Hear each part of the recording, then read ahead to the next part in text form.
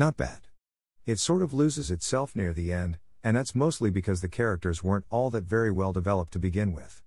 Nicole Kidman's character especially seems to do an almost complete 180 from beginning to end, going from an interestingly naive yet strong-willed woman to a dull, passive mother/wife figure that just can't seem to stop loving. It was disappointing. And Hugh Jackman's character wasn't developed at all. He wasn't even given a proper name, for crying out loud. And it was obvious that the little boy was only in it to flash those big brown eyes of his at the camera whenever he came on screen. Still, it managed to be entertaining despite itself.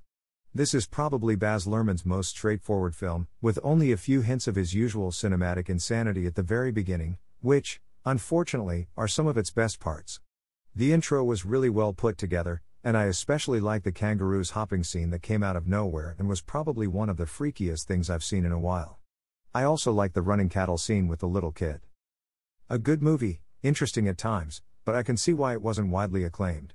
Still, worth a watch.